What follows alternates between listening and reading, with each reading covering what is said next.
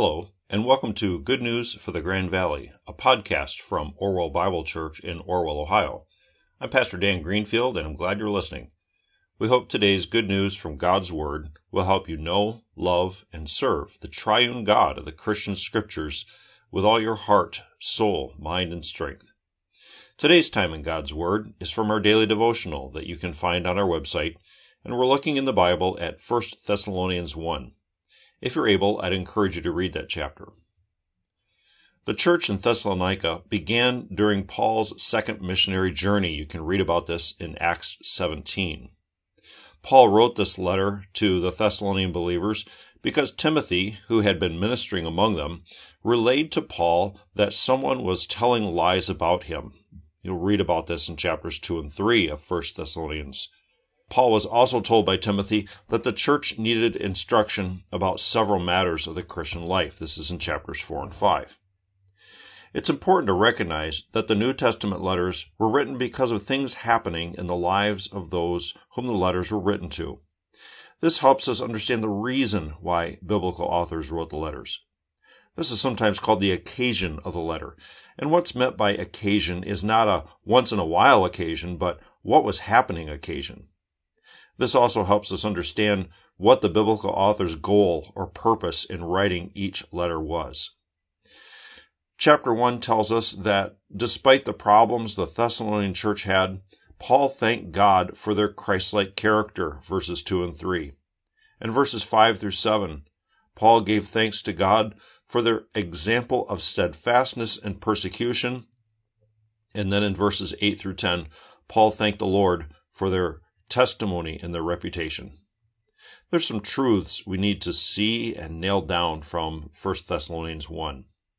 The first truth, from verses 3 and 4, is that God's election of some sinners to salvation in Christ can be known.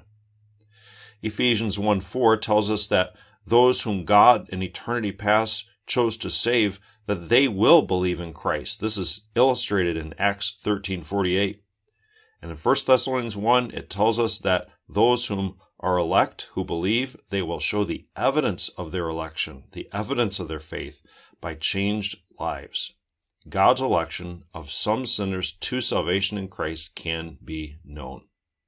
A second truth. There should be little doubt whether or not one is a Christian. A changed life, seen by all, is the best evidence of salvation. Look at verses 6 through 10 for this.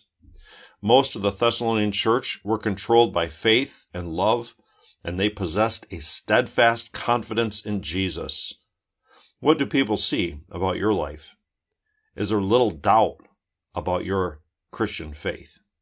Number 3, salvation is received by turning from error to truth, from false religion to the true religion, from godless living to godly living, verses 9 and 10.